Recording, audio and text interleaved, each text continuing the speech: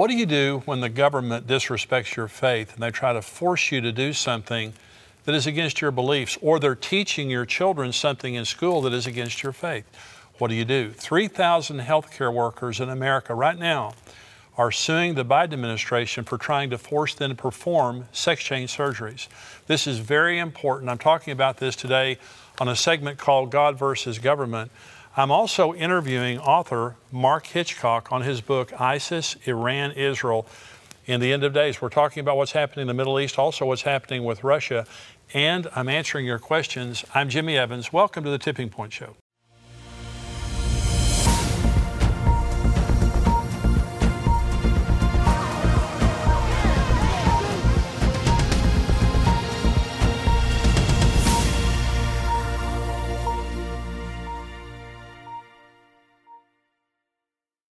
Welcome to today's show, and as I said in the opening, I want to talk about this issue of when government disrespects your faith, and what do you do? And right now I'm going to read you some of this article from the Christian Post. It says 3,000 healthcare workers sue Biden administration over mandate forcing them to perform sex change surgeries. And this is by Michael Grabowski. Let me read you just a little bit about this. This says, two associations representing 3,000 medical professionals and an individual doctor based in Tennessee have filed a lawsuit against the Biden administration's transgender mandate, arguing that it violates federal conscience protection laws.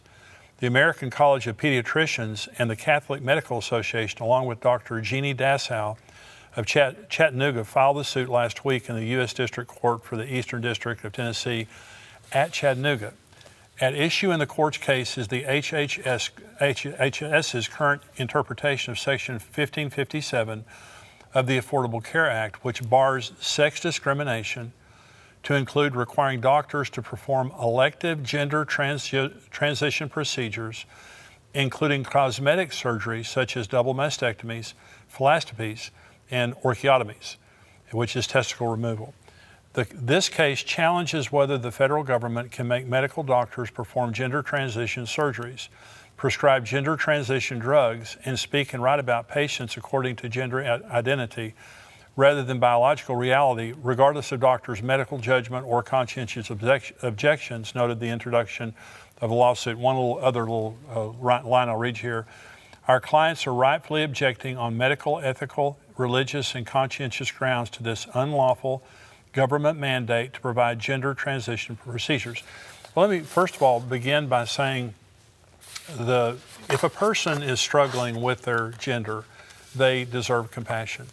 I don't want anything that I say in this segment to be interpreted as hate or coming down on people who are struggling with their sexuality, because a lot of people are today, and we have an environment now that is literally fostering confusion. Let me give you an example of this, because I'm going to read you an excerpt from an article in just a minute where in Scotland they're allowing 4-year-olds to transition without their parents' knowledge. And so when you begin to introduce the concept to a child that they may be a different sex than what they are biologically, the parents are there to guide children, not to confuse them. And they need answers from parents, not questions. And so some parents are saying, well, I'm raising my child gender neutral and I'm going to let them decide. A 4-year-old that can't decide whether to have a puppy is supposed to decide whether they're a male or a female, and if they have surgery, it cannot be reversed. So let me go to these doctors for just a minute. 3,000 healthcare workers are suing the Biden administration. Many more healthcare workers are involved in this. These are just the ones involved in the lawsuit. And they're saying you cannot force us to perform these elective surgeries. Now, let me say, when you perform these sexual transition surgeries, no sex has been transitioned. When you do the cosmetic surgery, it is 100% cosmetic. When you take a man and you do all the testicle removal and the breast implants, when you do everything you've done, all the hormone treatments, he's still a man. It's simply cosmetic. He looks like a woman now, but he's still a man. You do the same thing to a woman, she's still a woman. You haven't changed anyone's sex. It is all pretense. It's all cosmetic. So, and it cannot be reversed. And this is the important point here. It's one thing to put makeup on or dress up like the opposite sex, because you can take that makeup off and you can change clothes. But when you take a child or even an adult and you cut off their genitals, you can't replace those genitals. And 60 Minutes did a special. The very well-respected news organization 60 Minutes did a special on the growing number of people who have regrets about their sex change surgery. There is a website I encourage you to go to. It's called sexchangeregret.com. And the man who has that site transitioned to a woman. His grandmother dressed him up in girls' clothing as a little boy, and it confused him sexually. He lived as a woman for many years, finally came to Christ, realized that he was chasing the wrong thing, transitioned back, not physically, but just emotionally, transitioned back to being a man, and now he lives to help people avoid the same mistakes that he did. And on his website are the testimonies of the many, many people who had sex change surgeries and lived to regret it. 41%, this statistic is on his website, 41% of people who have sex change surgeries attempt suicide afterwards. That doesn't sound like happy customers to me. And some people say, well, the reason they attempt suicide is because they're bullied. No, the reason that they attempt suicide is because they woke up thinking that they would be different down there, and they're dead down there. The sex change surgery didn't change their sex, it destroyed their sex. So if I'm a medical professional, which I'm not, but if I were a medical professional as a Christian, and you put a child or an adult in my care and told me that I had to do something to them that would destroy their sexuality and that was irreversible, I could not do it in conscience before God, because the Hippocratic Oath says, do no harm. Sex change surgeries do harm to people that cannot be reversed. And later on, and I'm thinking especially the little kids, it's one thing if an adult wants to do something, which is still wrong and bad, and no one should be forced to perform those surgeries. But for a child, a 4, 5-year-old, 6-year-old child, I'm just saying, as a junior high kid, I would have said I was a girl to get in the girls' locker room. I'm just telling you right now, I wasn't a girl, but I would have said it. I promise I would have said it every day to get in the girls' locker room. All this stuff is so open to interpretation, is so open to abuse. And so this is something that has to be stopped. And now the government is saying you must do something against your conscience. Okay, you don't do it. I'm just saying you just don't do it. And I applaud all the people standing up over this. I pray the Supreme Court, because it'll go to the Supreme Court, I pray that they will stand up for this, for our religious freedoms and the freedom of speech and all the freedoms that are involved in this. But this has never been done before in the United States of America. Now, Obama tried it with abortion, but President Trump repealed the mandate he tried to get doctors to perform abortions. President Trump repealed it, but now Biden's after it again. And so this is a big thing in the news. This is another article. Critics say Illinois' new sex ed guidelines promote abortion and sexualize students. This is from the Christian Post. Ryan Foley. Conservatives are criticizing the new sex education curriculum approved by Illinois Governor J.B. Pritzker, alleging that it will expose children to sexually charged content with an ideological agenda. Pritzker, a Democrat, signed Senate Bill 818 into law on August 20th. The legislation in part calls for the implementation of comprehensive personal health and safety and comprehensive sexual health education curriculum that aligns with the national sex education standards. In a statement, Pritzker praised the bill for modernizing our sex education standards. He predicted that the new curriculum will help keep our children safe and ensure important lessons like content and internet safety are taught in the classrooms. State Representative Tony McCombie, a Republican, blasted the bill as not age appropriate, according to NPR. The goal of sex education is to help young people grow into healthier sexual relationships and healthier adults, McCombie was quoted as saying. This bill is not age appropriate, it is sexually charged. NPR Illinois reports that a handful of Democrats have voiced concern that the new standards include material that is too explicit for elementary and middle school students. I'm skipping down here. The National Sex Education Standards call for students in kindergarten through second grade to define gender, gender identity, and gender role stereotypes, and discuss the range of ways people express their gender and how gender role stereotypes may limit behavior. This is kindergarten through second grade, focused on gender. The curriculum, which is endorsed by LGBT advocacy group GLSEN and the Human Rights Campaign, as well as abortion organizers like Planned Parenthood, also informs young students about different kinds of families, including those with cohabiting and same-gender parents. Students in third through fifth grades will learn about masturbation, as well as the role hormones play in the physical, social, cognitive, and emotional changes during adolescence, and the potential role of hormone blockers on young people who identify as transgender. That's third through fifth grade. Additionally, students will be expected to distinguish between sex assigned at birth and gender identity and explain how they may or may not differ.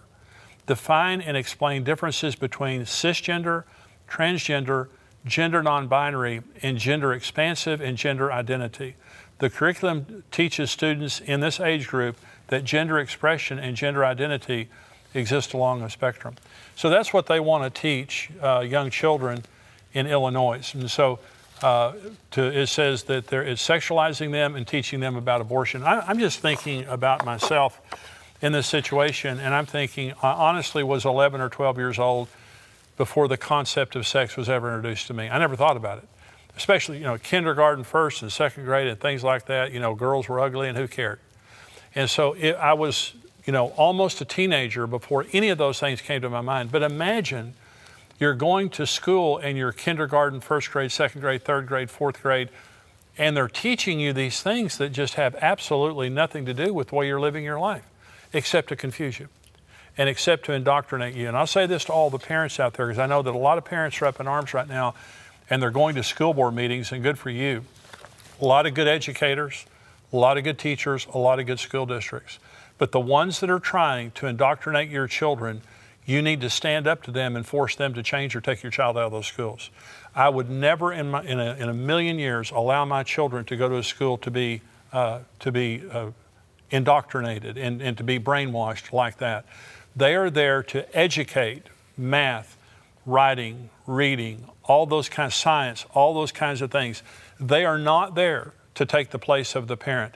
In many of the school districts that are the most liberal, they think parents are stupid, and they think they have to get that child away from you so that they can teach your child, because you don't have the ability to teach your child. I'm saying you know more about your child than they will ever know. Now, this is Scotland to let pupils age 4 change gender without their parents' consent. Now, this is true. The Scottish government has announced that children as young as 4 will be able to change their gender at school without their parents' consent under guidance introduced in the country. It was disclosed that any pupil who decides they want to switch gender must be supported and listened to in school following the Scottish government's advice. The guideline applies in primary schools where the youngest children are only age 4 or 5, because recognition and development of gender identity can occur at any age. That's what they're saying. It also tells teachers not to question a child who says they want to transition to live as a boy or a girl, and instead ask for their new name and pronouns. Primary and secondary schools have also been told to put books featuring transgender people on a curriculum, allows pupils to choose which changing room or toilets to use, and consider introducing a gender-neutral uniform. The guidance was branded shocking and led to concerns that children are being allowed to make life-changing decisions at too young an age. The advice says some young people are exploring their gender identity in primary settings. Primary schools need to be able to meet the needs of these young people to ensure a safe, inclusive, and respectful environment in which to learn. A section on changing name and recorded sex says children simply need to tell others informally that they want to use a different name, and they don't need to record this formally on their official school record. The advice to school staff on what to do if a child wants to discuss their gender includes asking what name and pronoun you should use to address them. So they're not telling the parents. They're very careful not to tell the parents. So in Scotland, the children can go to school, change their sexual identity at school, and the parents never know about it. Again, secretive from the parents. You say that couldn't happen in America. It happened in America. And this is an article from Prophecy Newswatch. It says, schools helping students to gender transition without parents' knowledge. This is by Tony Perkins, written March 1st of 2020. Imagine dropping your son off at school, never knowing that he lives a completely different existence as a girl for 8 hours a day, and everyone knows it but you. And not only do teachers know it, but they go to great lengths to hide it. That's the reality in Madison, Wisconsin, where moms and dads have been furious to find out that not only is the district keeping their children's gender expression a secret, but there's an elaborate scheme in place to keep parents from ever finding out. Most kids can't take an Advil at school without getting their parents' permission, but they can create a whole new identity without anyone calling home. Thanks to a policy passed on April 2018, this is new normal for anyone in Madison Public Schools, and unlike other areas of the country who've had to deal with the rogue principal here or there, this is a systemic, district-wide campaign to lie to parents and exploit their children.